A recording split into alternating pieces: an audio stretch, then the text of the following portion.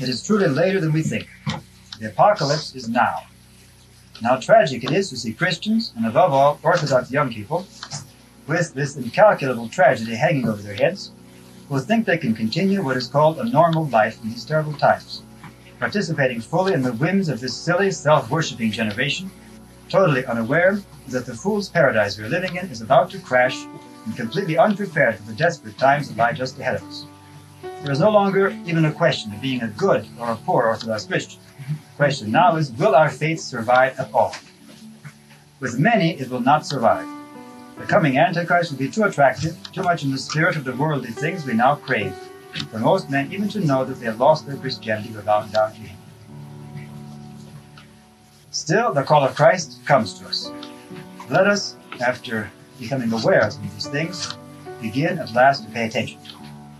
The clearest expression of this call today is coming from the enslaved atheist world, where there is real suffering for Christ, the seriousness of life which we are rapidly losing or have already lost.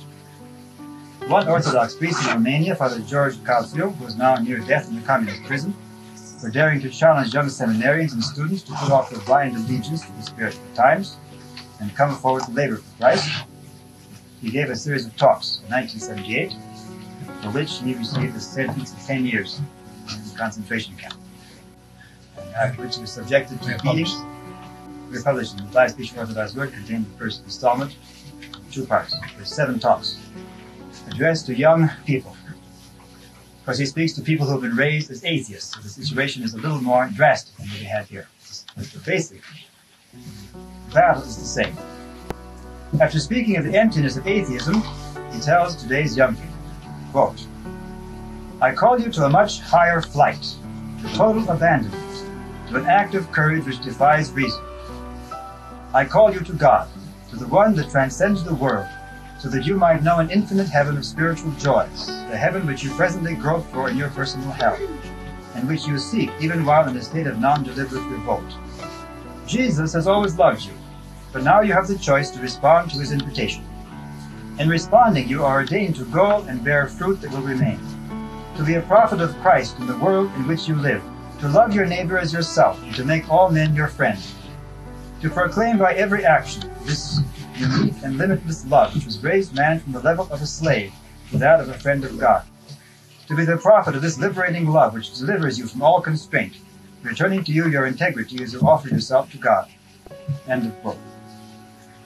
Father George, speaking to young people who had little inspiration to serve Christ's church because they had accepted the worldly opinion, which is common also in the free world, that the church is only a set of buildings or a worldly organization, calls them and us to a deeper awareness of Christ's church, and of how our formal membership in it is not enough to save us.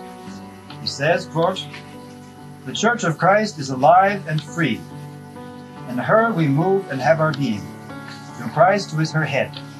In him we have full freedom.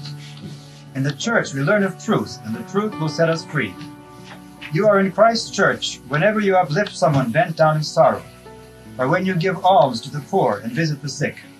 You are in Christ's church when you cry out, 'Lord, help me.' You are in Christ's church when you are good and patient, when you refuse to get angry at your brother, even if he has wounded your feelings. You are in Christ's church when you pray, 'Lord, forgive him.' When you work honestly at your job, returning home weary in the evenings, but with a smile upon your lips.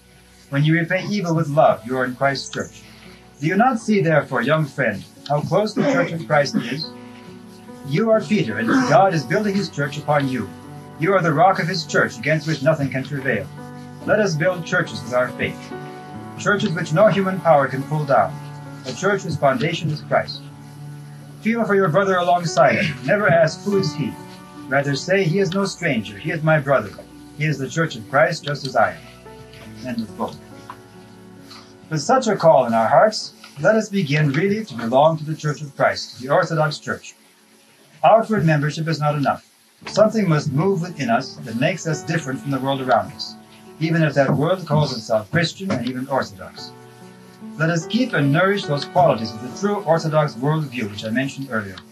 A living, normal attitude, loving and forgiving, not self-centered, preserving our innocence and unworldliness, even with a full and humble awareness of our own sinfulness and the power of the worldly temptations which surround us.